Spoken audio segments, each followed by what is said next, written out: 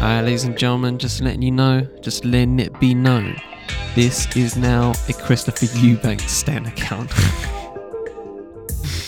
Watching batter Medvedev for them 2 sets and then immediately bottling it. It is what it is, but in the words of Public Enemy's Chuck D, bring the noise.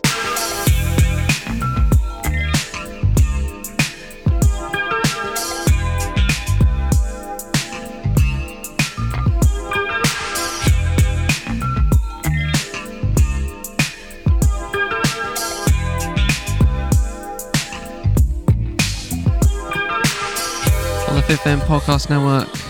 I am Charlie Taylor, and this is What's Good. Welcome back, ladies and gentlemen. Hope you've all had a good week in the circumstances. Hope you guys enjoyed the interview from last week. I do have another interview coming up, probably in next couple of episodes. Maybe not next episode, but maybe the episode after that. So stay tuned for that one. Very interesting artist. Probably one of the most unique that I'm ever going to speak to, but that's for later. We're here in the here and now, and yeah, man, I haven't been really watching Wimbledon that hard. I was literally just having food, and it was on, and I just watch a few games here and there, and then I go upstairs and just get on with my day.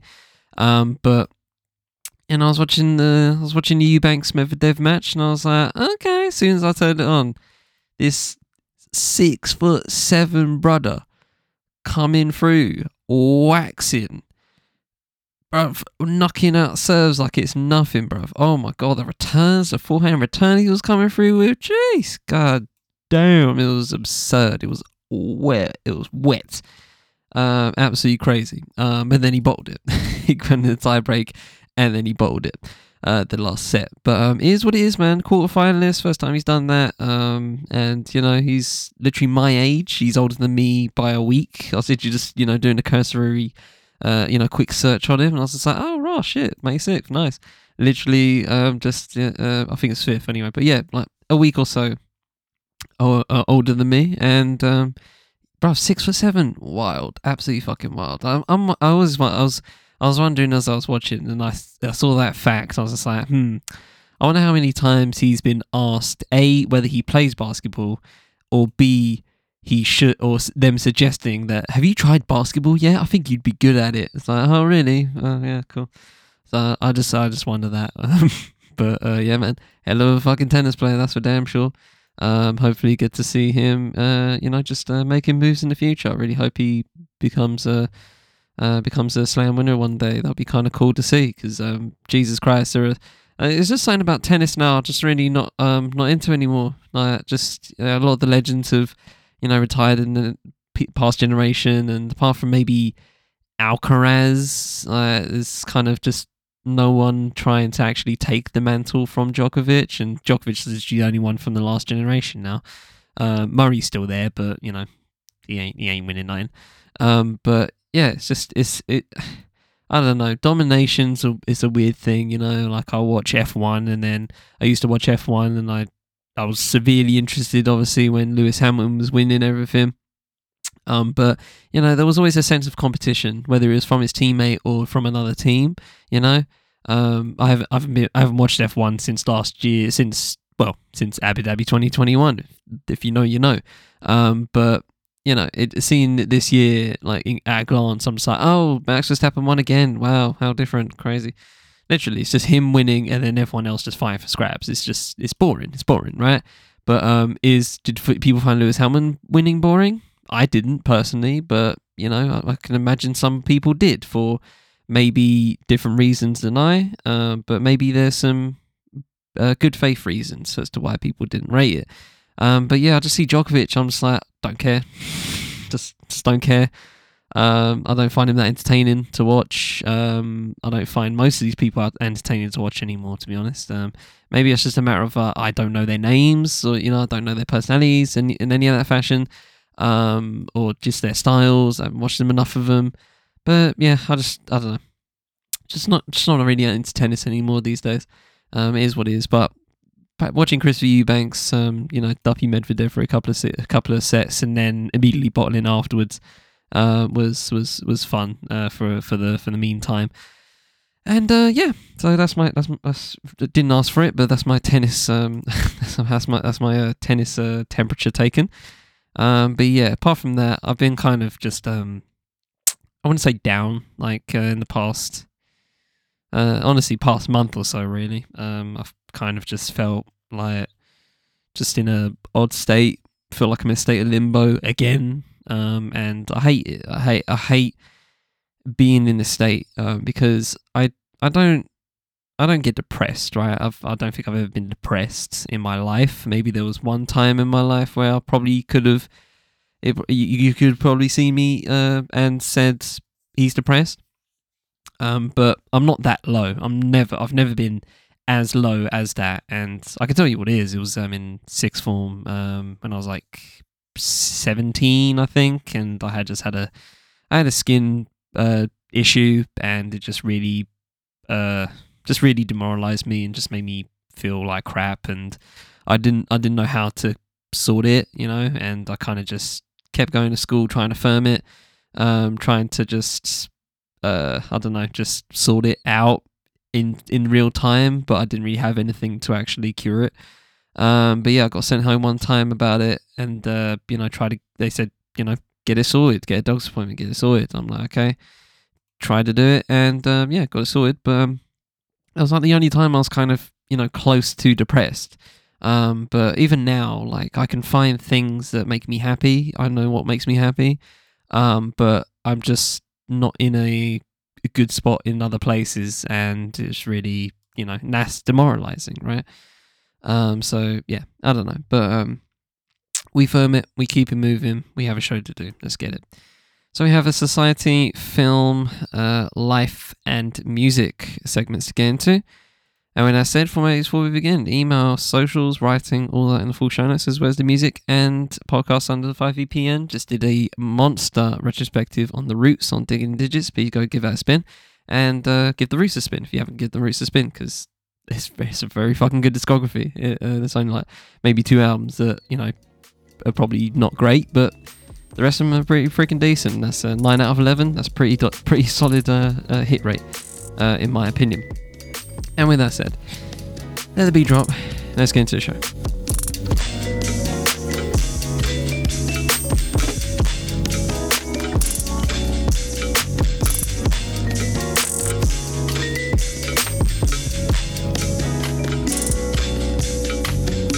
In a week where UK government loses legal challenge over giving WhatsApp messages to COVID inquiry, which means we're getting them Boris Johnson WhatsApps. Can't wait to fucking look at that shit. Oh yeah, outstanding. I bet there's hella just bad shit on there. It's gonna be great. Yeah, continue the witch hunt and the kangaroo court, of course. Meta releases Threads, not on it, don't care. I literally actually got an invite to Blue Sky. I've been on that for like a day. Mids just sucks, there's nothing on it. But whatever. The average world temperature reaches highest mark in 4 decades of record keeping, so that's fun. France bans fireworks outside authorised public displays during the Bastille Day holiday weekend, which I'm thinking is this weekend, if I'm correctly, or next weekend. I forget which. And lastly, a BBC presenter is suspended for allegedly paying for explicit photographs from a young person. And I wrote that, I noted that down, I think yesterday or the day before. 2 days ago. But it's actually, as I record today on Wednesday, has been revealed it was BBC News presenter Hugh Edwards. His wife actually outed him, which is kind of funny. But yeah, apparently he's in getting some medical help on that front, for whatever that is, I guess. But yeah, he's getting himself sorted on that front. So just paying for explicit photos. Don't know about that, Chief. All right, let's begin with this. So this is an article I actually had saved for a while.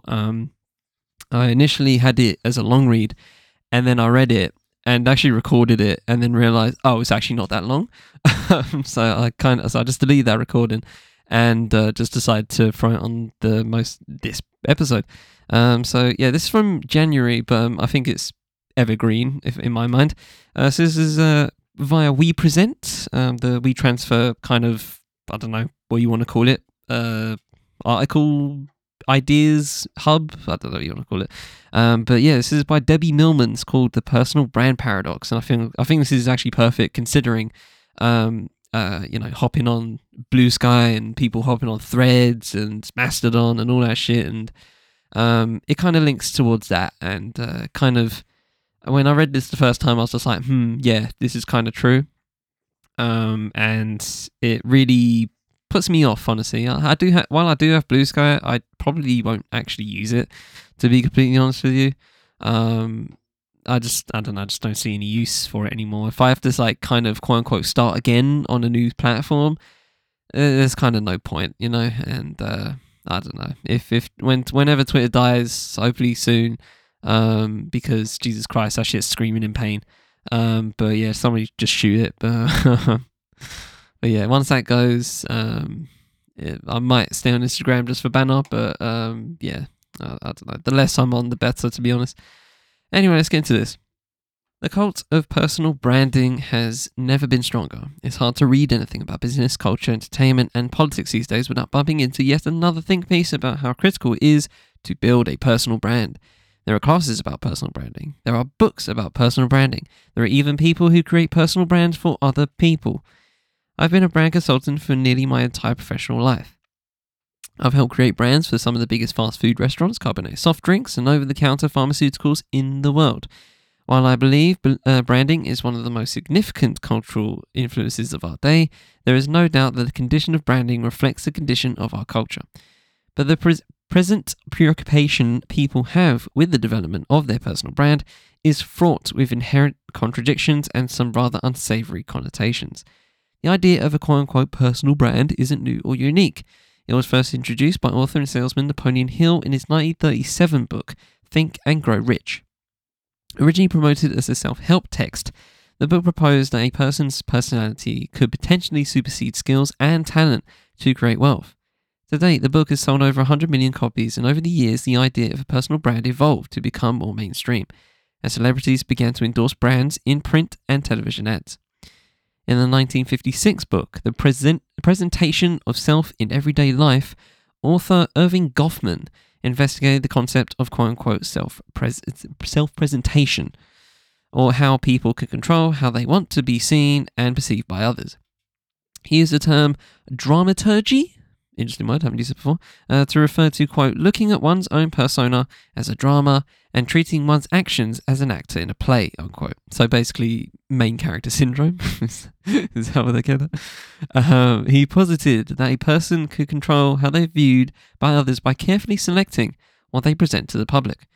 In Positioning, The Battle for Your Mind, published 25 years later, Al Reese and Jack Trout suggest that it is possible to advance a career by clinically applying business strategies to individuals. But it took another 16 years before the term personal branding became mainstream. In 1997, in a conference room of one of my corporate clients, I first came upon the business magazine Fast Company. The cover of the issue featured clever art mimicking the iconic Tide laundry detergent package.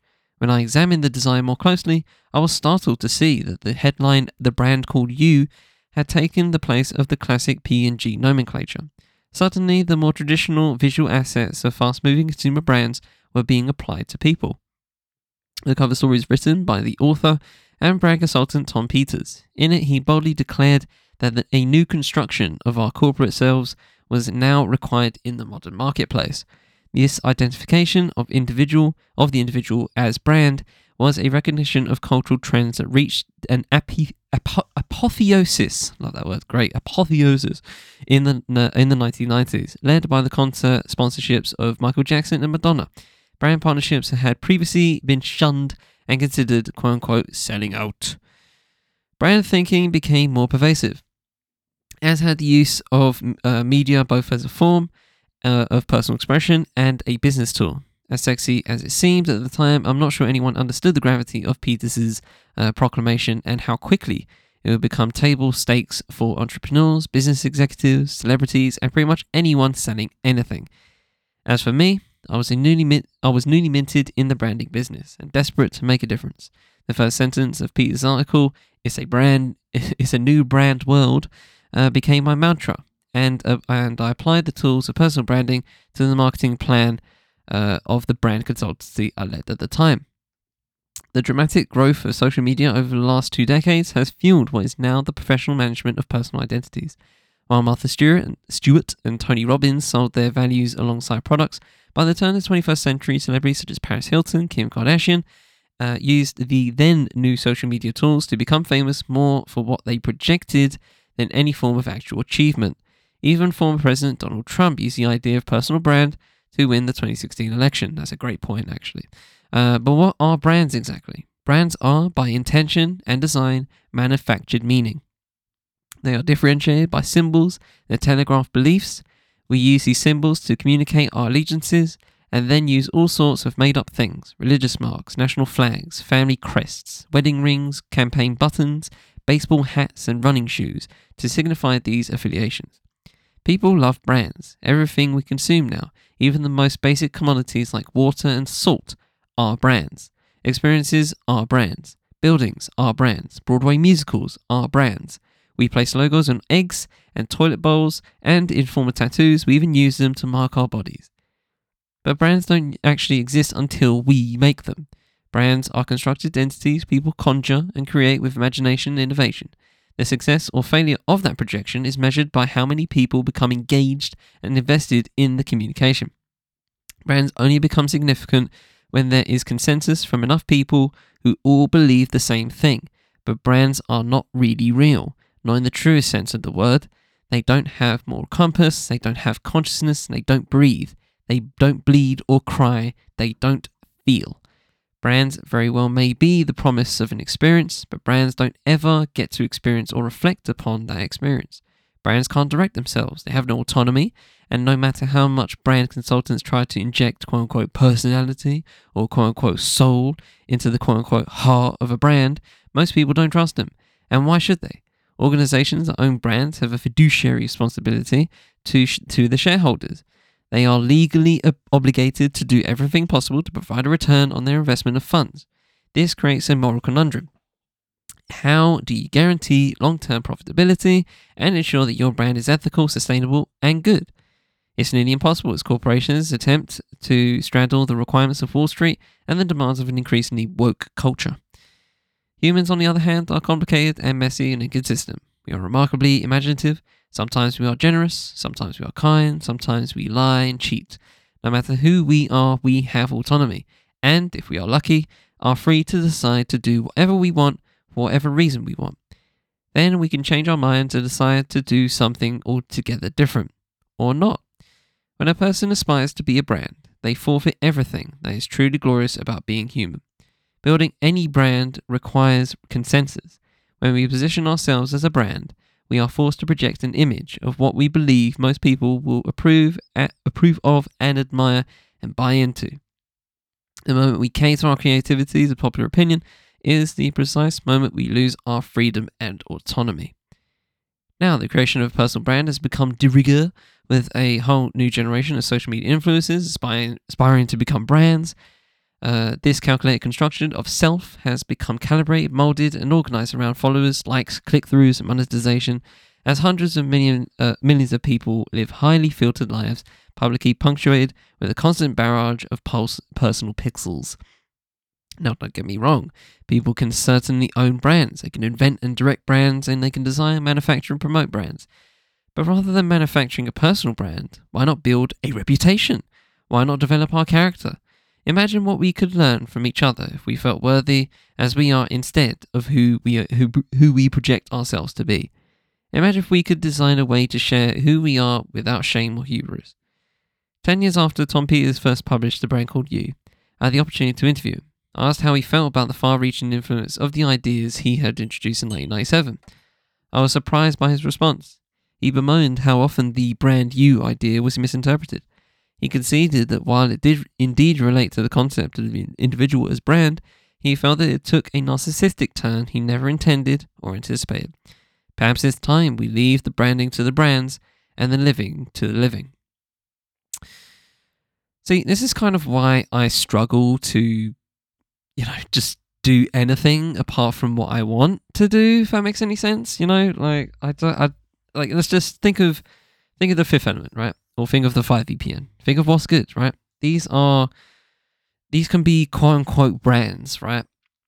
But I just don't see them as that. I just see them as at the largest iconography, I guess. But it's just another name.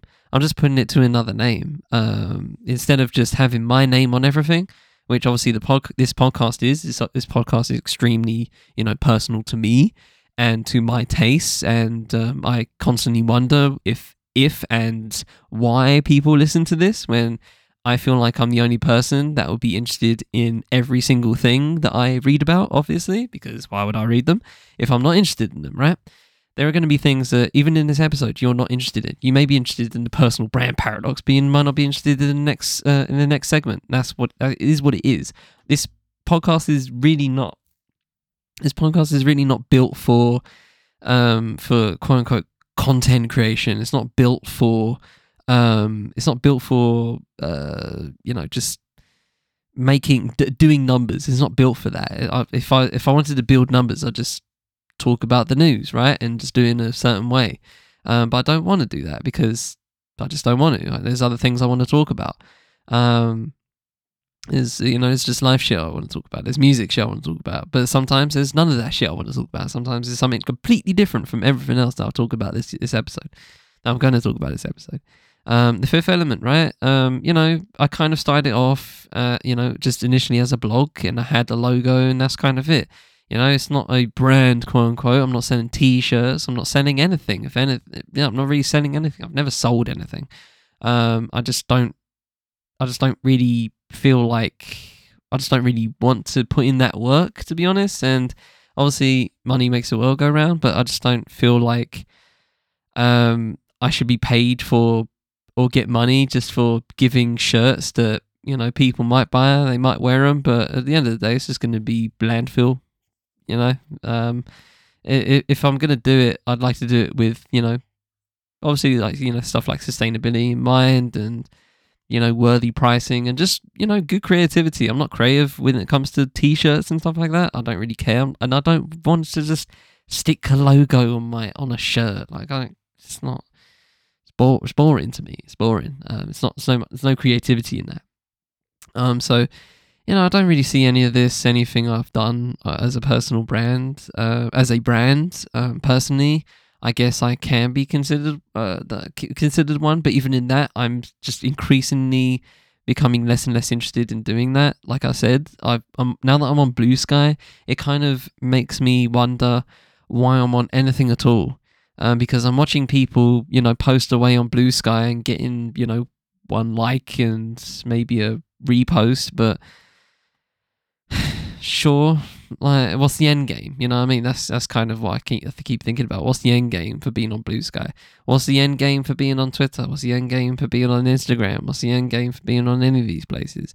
For me, there's kind of not any end game for it. It's just I kind of use it a place to message people. Sometimes I throw out a thought in there, now and again.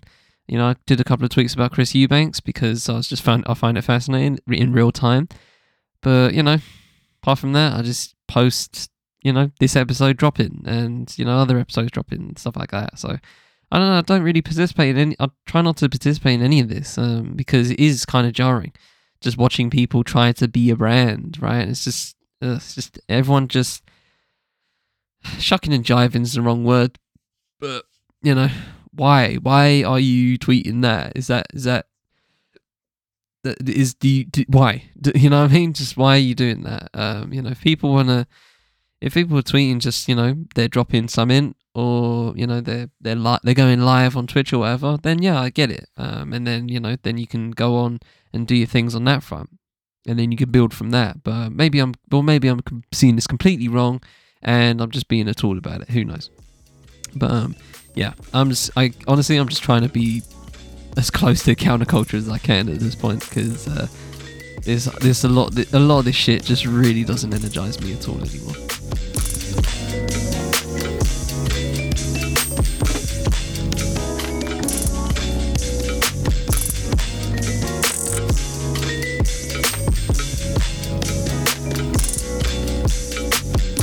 So now we're hop into music, and this is a piece I just found kind of fascinating on the face of it, and I was like, alright, let's give it a spin, because this is something that I never have covered before.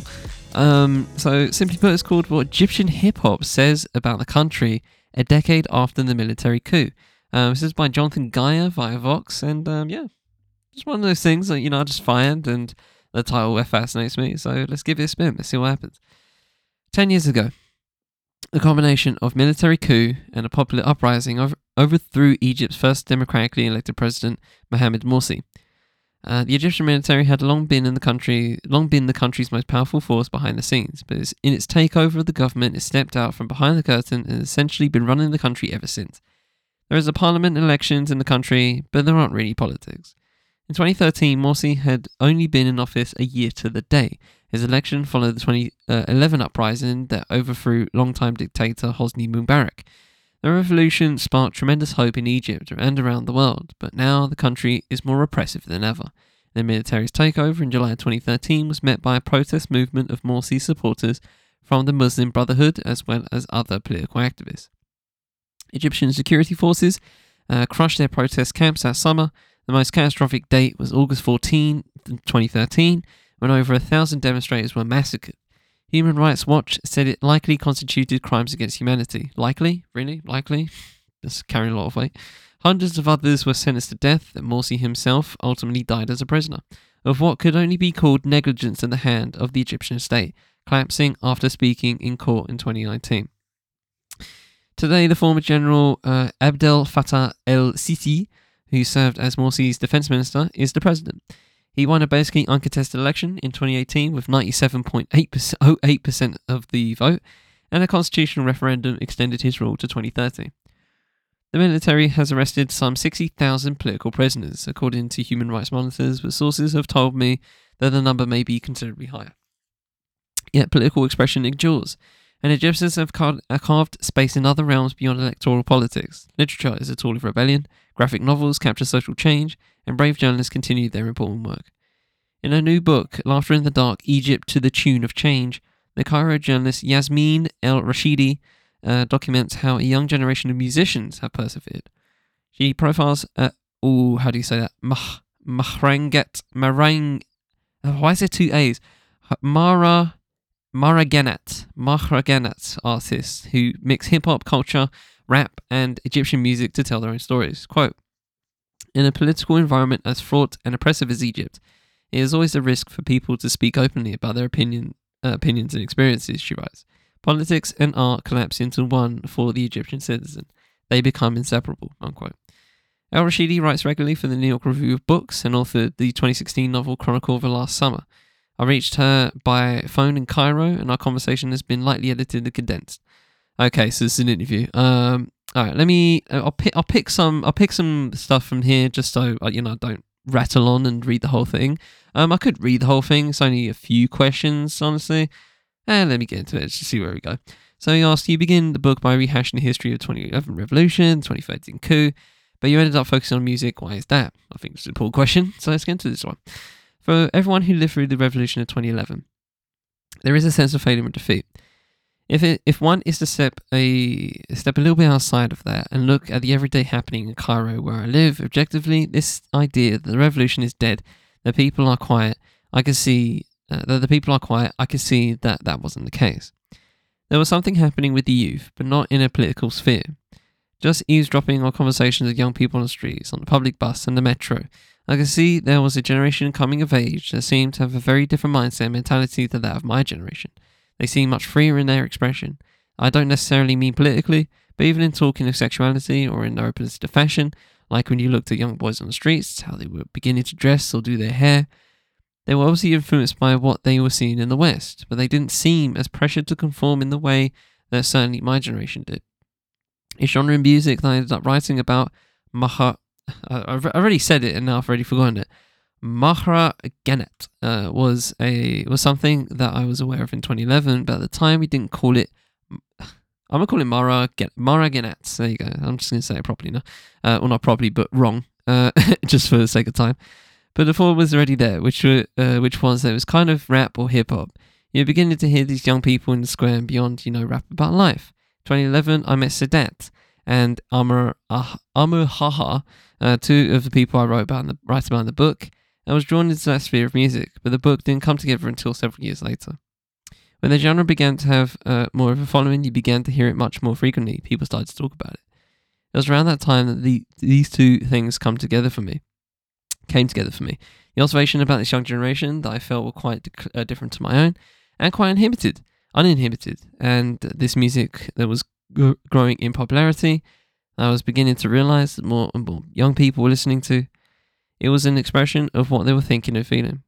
And as the political atmosphere grew more and more repressive, the genre only seemed to grow, which ran contrary to our beliefs, or to previous patterns in our political history. And then we've always reverted to silence when the fear of crackdown increases. In this case, it seems to be opposite. We're going to skip the next question and just go to the last one, because it's a few paragraphs and I feel like it's edible. But there's one question that I skipped, so if you want to read that, please, link in the description. In the book, he asks, in the book, you talk about the red lines and how they've changed over time and how this genre of hip-hop challenges the red lines. How do you see red lines today? And do any of these rappers talk about CC or the government directly?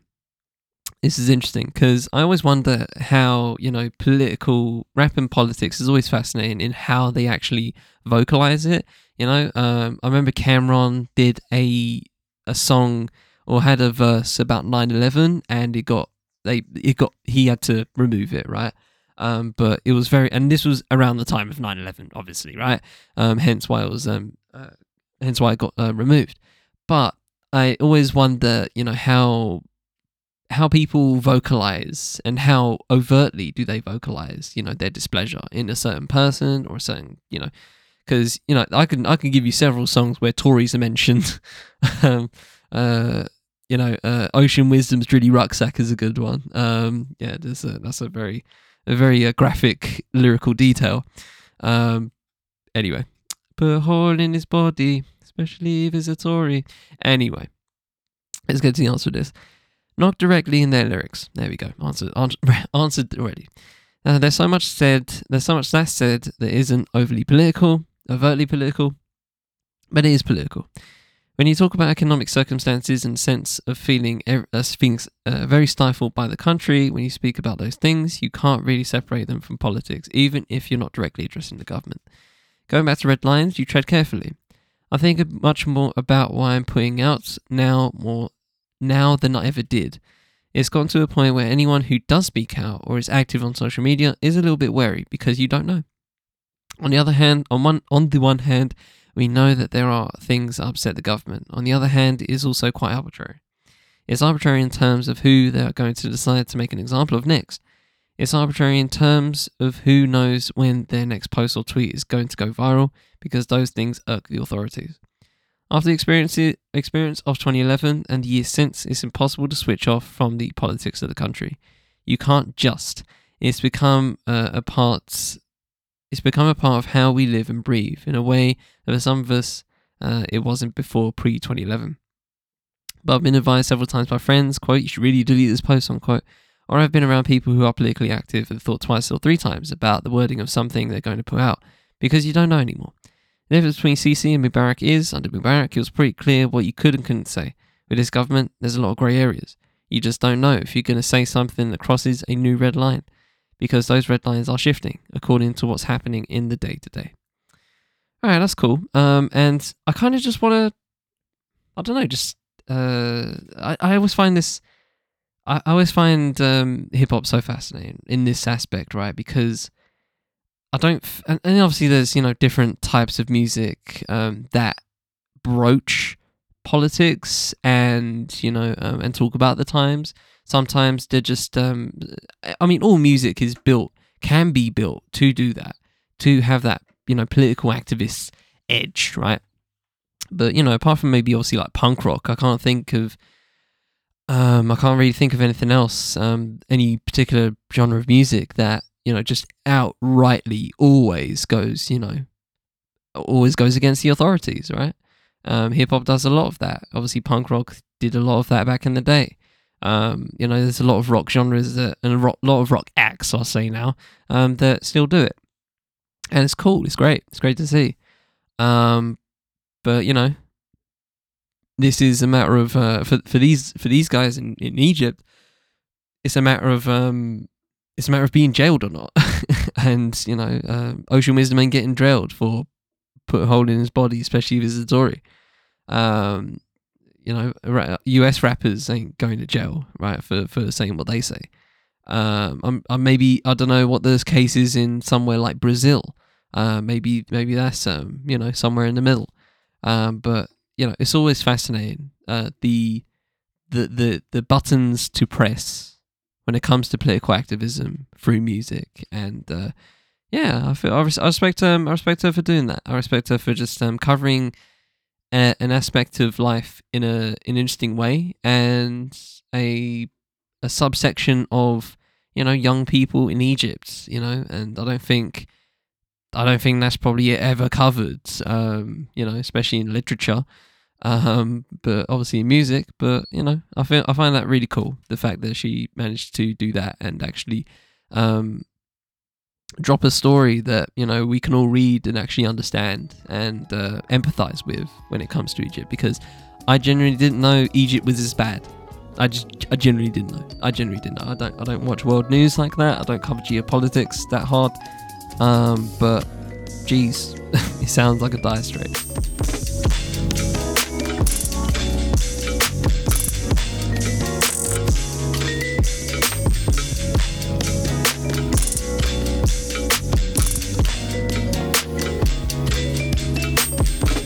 Okay, so hop into film, and I'm going to be real with you. This is just one of those segments where I don't really have a rhyme or reason.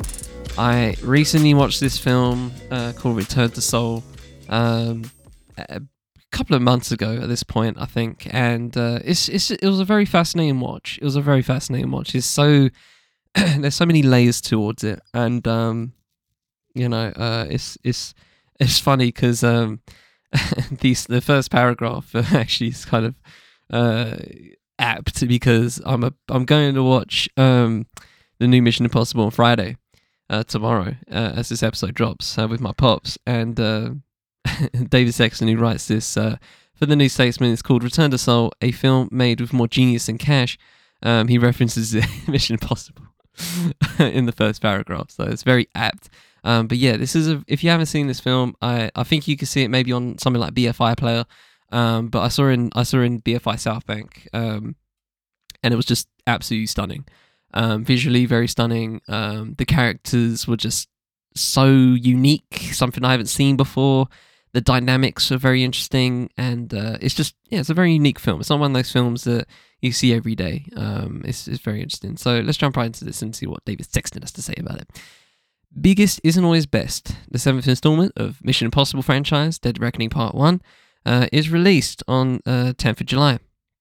It's always rewarding to see how Tom Cruise's running is holding up, but will its enormous budget produce anything of equal intellectual interest? Return to Seoul made a modest budget with 29 days of filming in Korea and 2 in Romania.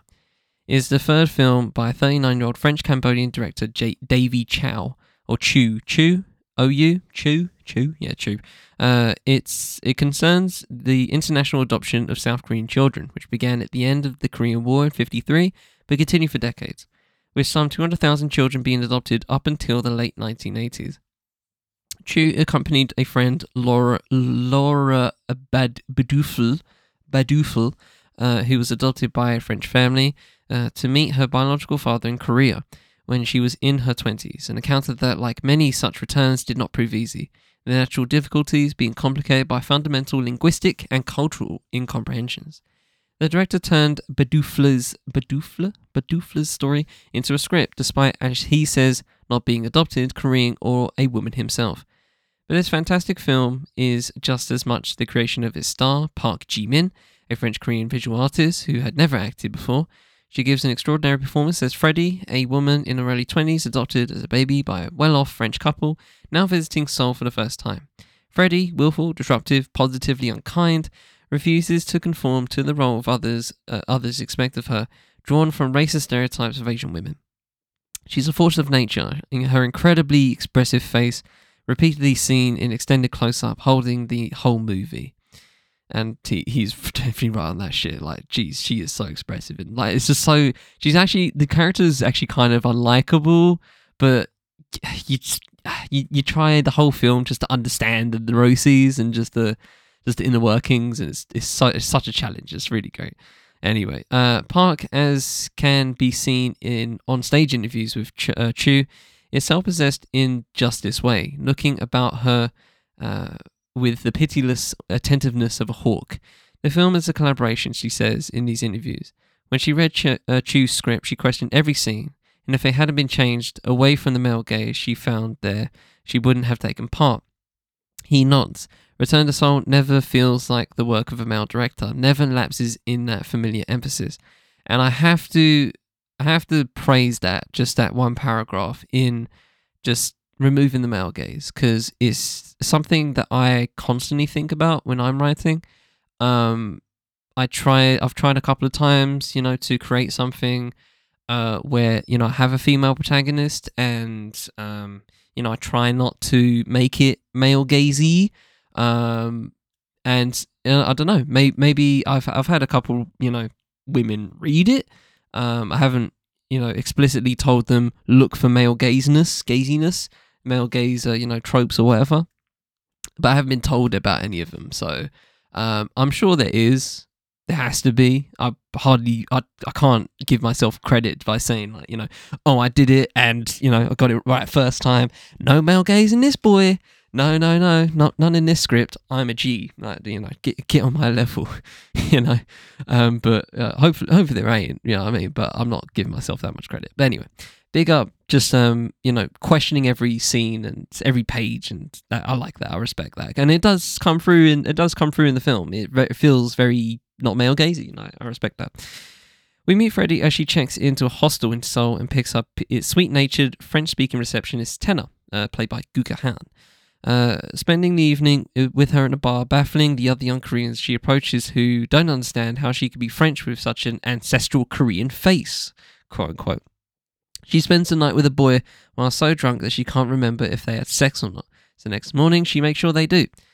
And then spontaneously goes to the adoption agency to track her biological parents. She meets her repairman father, played by Oh Kwang-rok, with Tenna not just interpreting but softening Freddie's harsh responses when he begs her to stay in Korea. He's abjectly sorry, calling her and texting her unintelligibly when drunk. She dismisses him. The first section ends with Freddie cruelly dispatching her lovelorn conquest, dancing alone and inviting Tenna to visit her in France. 2 years later, Freddie's still in Seoul, completely changed, her look inspired by Furiosa in Mad Max Fury Road, which now that it's said, makes hell of a lot of sense. After hooking up with a French arms dealer, arms dealer, see what I mean? Even this telling of this story on text is just fucking outstanding. It's just like, why an arms dealer? Who the fuck knows? Just why the fuck not? She returns to the man she lives with, a Korean tattoo artist who surprised her with a birthday party, though she hates birthdays. Again, she loses herself in dance. 5 years later, she's in Korea with dopey young Frenchman Maxime in tow. She's vegetarian, sober, mindful, and working for that arms dealer. She meets her father again, and it's better. He's drinking less and learning the piano. But when Maxine observes in a cab that she looks just like her dad, she says, I could wipe you from my life with a snap of my fingers. She looks just like her dad. Oh, right. See, I was wondering what's going on there. Okay, wow. Okay, damn. She does say that. I could wipe you from my life with a snap of my fingers. Absolutely brutalize the dude. Like, fucking wild. How do you answer that? Imagine that. Just imagine you're the dude. Imagine just responding to that. It's like, okay. Sure. Like, what, do you want to do it now? Like, fucking hell. Return to Seoul has no easy reconciliation. No happy ever after. Freddie finally meets her biological mother in a moving wordless scene. In the last sequence, she's different again, hiking alone in a wintry landscape, checking into another hotel on her birthday. She says her piano sight reads some music that modulates into Bach. In that first bar scene, she said that reading a score, quote, you have to be able to analyse the music in one glance, evaluate the danger and jump in, unquote. Return to Seoul tackles directly the issues around the adoption of Korean children and what happens when they return, but this specifically gives it access to much larger questions of dislocation and belonging that affect all of us. In this way, it's not unlike Kazuo Ishiguro's fiction. I loved it just as much as I loved last year's After Sun, another film made with more genius and cash. See it and then see it again. I kind of want to see it again, to be fair. It kind of feels like one of those films that you need to see at least twice. Okay, so it's in cinemas. I hardly doubt that you. I mean, if you're in a nearby cinema, good for you. Like, but this feels like one of those films that you just just so sparsely shown, and it's actually shown on Mubi. So it's shown on Mubi, MUBI. If you haven't been on Mubi before, it's a good site. It's a good place to watch films. Does a lot of very artsy films. So if you're into that kind of thing, which I am, but just don't have the money for that kind of subscription, get into it. But yeah, man. Just one of those films that I spun, and probably the most unique one I've spun this year, and highly respect it. So when I saw that someone did an article in it, I just felt compelled to read it. So highly encourage Return the Soul. A very odd film. You will not get it first time. Trust me. Even me reading it, it's just, obviously for me reading it, it's just it might come off as odd, and it is, but it's all the more fascinating because of it.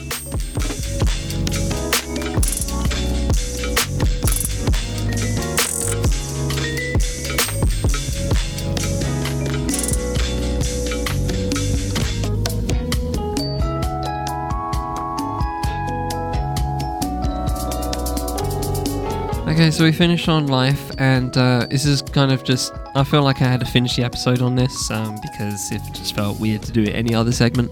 But I've held on to this one for a while, for a couple of weeks, partly just because of the interview, but etc. etc. But yeah, I just wanted to cover this because I felt like it was necessary, and also it was written by a friend of 5e, and that rarely happens. So every time it does happen, I like to lean forward towards it because. Big ups writers by the people I've interviewed. You know what I mean? Friends of 5e, gotta support them. So this is by Tiana Madison. If you haven't spun my interview with her from way back, it must be like episode 60 something, way back. I need to interview her again, but I've just never. Well, haven't asked. I think I haven't asked. I probably have asked, but just haven't figured out the time. Anyway, but Miss Madison, Miss T, if you are listening, let's get it cracking. I'd love to, because I feel like out of everyone I've interviewed in the past years, I feel like a lot has happened to her, and I kind of want to just touch upon everything, because her life is just at a glance in, what she gives, via social media. It's been a lot since that interview, especially. So anyway, this relates to the death of Tori Bowie. Who was Tiana's Miss T's USA teammate. They won a world, I think it was a world or Olympic relay, Olympic relay gold together. And she died about a month or so ago now, a few weeks ago, from childbirth complications, and Tiana has lived through that experience of potentially dying from childbirth, and the same with her with their teammate Alison Felix as well, and the fact that three of the four, I don't think the fourth one, I think it's Marika Keenerson, hasn't had attempted a baby that we know of. The fact that three of them had complications and one of them has died from it, it just kind of highlights black maternal health across the world, actually, not just in the US, but it happens in the UK as well. Black maternal rates in the UK are very bad compared to other races, and it's just a story that kind of needs to be highlighted constantly. So anyway, this is what she written in response to everything that's gone down. It's via Newsweek. It's called "I Survived the Black Maternal Health Crisis. My Friend Didn't." So let's jump right in. I was shocked and angry when rumours of Tori Bowie's death began to circulate. My brain refused to believe that someone I'd stood on top of the world with was gone, and that she may have died alone. Tori had the most joyful spirit and the most radiant smile. Her country accent punctuated a beautiful laugh. I felt the loss deeply. I used the remainder of my frequent flyer miles to attend her funeral. Red, white and blue flowers framed a closed casket that I couldn't believe she was in. I opened the program and began to read the obituary written inside for her. And it was then, in the pew at her funeral, as the choir sang an upbeat worship song, I learned that my teammate Tori had been pregnant. I was already devastated about losing Tori. Upon learning the news of her pregnancy, I was completely shattered. I learned of my own pregnancy after failing to make the 2020 Olympic team, and I experienced a whole gamut of emotions. I saw my entire plan and career fall apart as I stared at the word yes on the pregnancy test. Plus, I knew all too well that what the black maternity mortality rate was, and about unequal outcomes for black women in the healthcare system. As a social work student, and especially having already survived my own horrifying experience with dismissive doctors, I was unwilling to risk putting myself in the hands of that system again. 2 years prior, I had become severely anemic due to extreme blood loss. For months, the doctors wished only to treat the anemia with iron infusions. I had to fight to get a transvaginal ultrasound, which revealed a large hemorrhaging tumour in my uterus. I had emergency surgery 3 hours later. As terrified as I was of being pregnant, I was more frightened by childbirth and the stark reality that I may not survive it. And so just as soon as I learned I was pregnant, I made an appointment to terminate the pregnancy. However, in the days leading up to the appointment, I began to feel strongly that this baby was meant to be mine. I was meant to be their mama. So my partner and I began to focus on how to survive childbirth in America. When I called to set my first appointment, after answering a few of her questions about my age and race, my OB/GYN tried to schedule my C-section over the phone. "Excuse me?" I asked. I wanted to have the baby vaginally. I was shocked to not have been given the option, and for this to have been decided without my input and before I ever stepped foot in the office or met any of the care team for the first time. I knew that finding a doula and a new doctor would take time, so I decided not to move on from my current doctor right away. I wanted there to be as little disruption in my prenatal care as possible. I was just about to make arrangements to tour a new hospital and birthing center when I went into labor at 26 weeks. I had a contraction in the shower, and as I dried my body, I noticed there was blood on my towel. I wasn't in pain, and I had not been aware of the risks that so many black women face. I could have been tempted to go lie down and try to sleep it off, but I knew better. Even if it turned out to be nothing, it was better to be safe than sorry. I was 6 centimeters dilated when we were admitted. Doctors rushed in and out the room, preparing us for the likelihood that I'd be giving birth that night. "Ideally, you'd stay pregnant," one doctor said to me in passing. I held on to that. I needed to stay pregnant for a minimum of 2 more days to get the baby the full course of steroids needed to help kickstart his premature lungs. The team put me in the Trendelenburg position.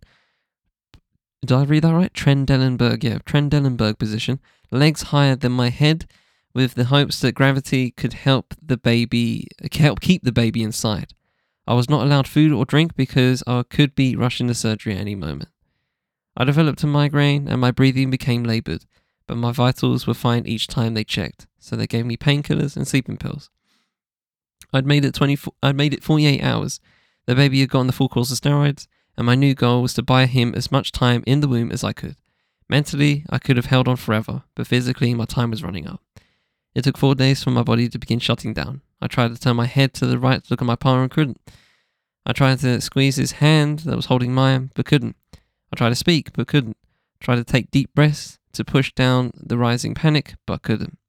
Alarmed, my partner ran into the hallway to speak to the doctor, who rushed back in and took me out of the Trendelenburg position just as my heart rate and the baby's heart rate tanked. "That's it," the doctor shouted, "we're taking him." Less than 90 seconds later, I was being rolled into the OR, tears streaming down my face and prayers that my son and I would live to meet each other on my lips. I knew what could happen, and I was prepared. I had advanced medical directive and my will with me in my bag. Fuck. That's wild to me. I just needed to stop there, because obviously this is very extreme, and I probably should have done a trigger warning or something of that nature, just any sort of warning. But yeah, I don't know, just the visual of having a will in your bag, that's crazy to me. But anyway, let's continue. I had been terrified of this reality, and I was right to be. My son and I survived, but the black maternal health crisis is unacceptable, especially because it is preventable. It continues to be a problem because of systemic racism and racial bias embedded in the healthcare system. As well-intentioned as healthcare workers are, what does it say about how equipped they are to care for others if some medical students still believe that black people experience pain differently than non-black people, or that black people literally have thicker skin than those of other races? How do we move forward when J. Marion Sims, the man widely regarded as the father of gynecology, earned that distinction by experimenting on exclusively enslaved black women without anesthesia? We know that outcomes improve when more black men and women become doctors, and we know that outcomes improve when doctors simply take the time to listen to their patients. So what can be done? So much. On an individual level, those that aren't affected by this reality should start listening and stop trying to explain away these statistics, believing the stories others with lived experiences are telling you. And that's a good tip for anybody, by the way, regardless of, whether it's black maternity, race, any intersectional issue that is going on right now, transgenderism. Just believe lived experiences. That's step one for anybody. Just believe lived experiences. When someone's telling you that they got assaulted because they're trans, when somebody told you they got shot by police because they're black, right? Believe them, and then we can ask questions and have a dialogue and go deeper. But if you simply don't believe these people that have these issues, that are crying out for change in some fashion, then where the fuck can we go if you ain't gonna listen? People need to believe these stories. So I just wanted to reiterate that. For those of us who are directly affected by the dismal reality, want to actively combat this crisis, educate yourself, and then relentlessly advocate on your own or others' behalf. Prioritize prenatal care. Go to all of the recommended visits, ask all of your questions, and don't rationalize away symptoms. Be honest and open with your doctors and take someone to your appointments with you, especially if you don't feel confident speaking up for yourself. Inquire about the number of C-sections a hospital does. It's often a good indicator of where their priorities are. Individuals are more susceptible to change than systems, and if enough of us are committed to this cause, then it stands to reason that we reach a critical mass. Our babies deserve to have mothers, and we deserve to live.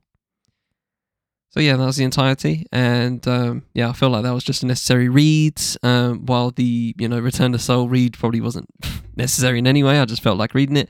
I felt like this is something I just needed to read, and a topic that needs to be covered.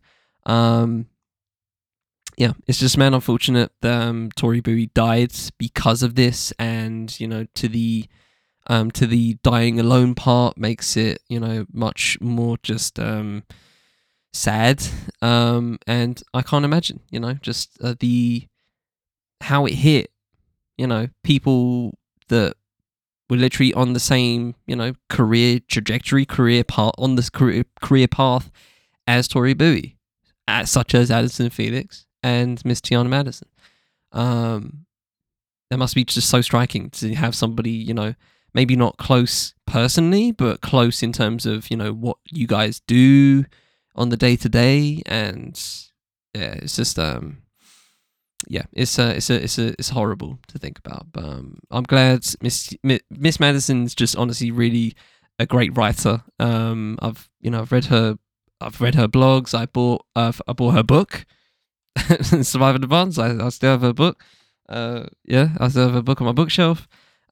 She is a great writer. On top of being a world-class athlete, and now she's going into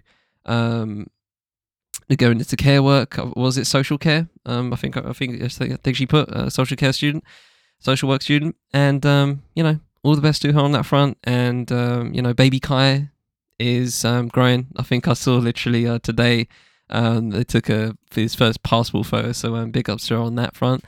And man, all the best to them, and of course R.I.P. Miss Tori Bowie. And with that said, ladies and gentlemen, we shall leave it there. From the 5th M Podcast Network, I've been Charlie Taylor. This has been What's Good. Intro music goes to Too Much by Vanilla, thanks to Chill Out Music for bid to use the track, and charismatic for the interlude by Mr. Nappy High, friend of 5e Nappy High. Thanks for that again, and link in the full show notes. That was a butchering of my outro. And with that said, I hope you all have a good week. I shall desperately try and do the same because I can't get any other than this. Until next time, take it easy, ladies and gentlemen.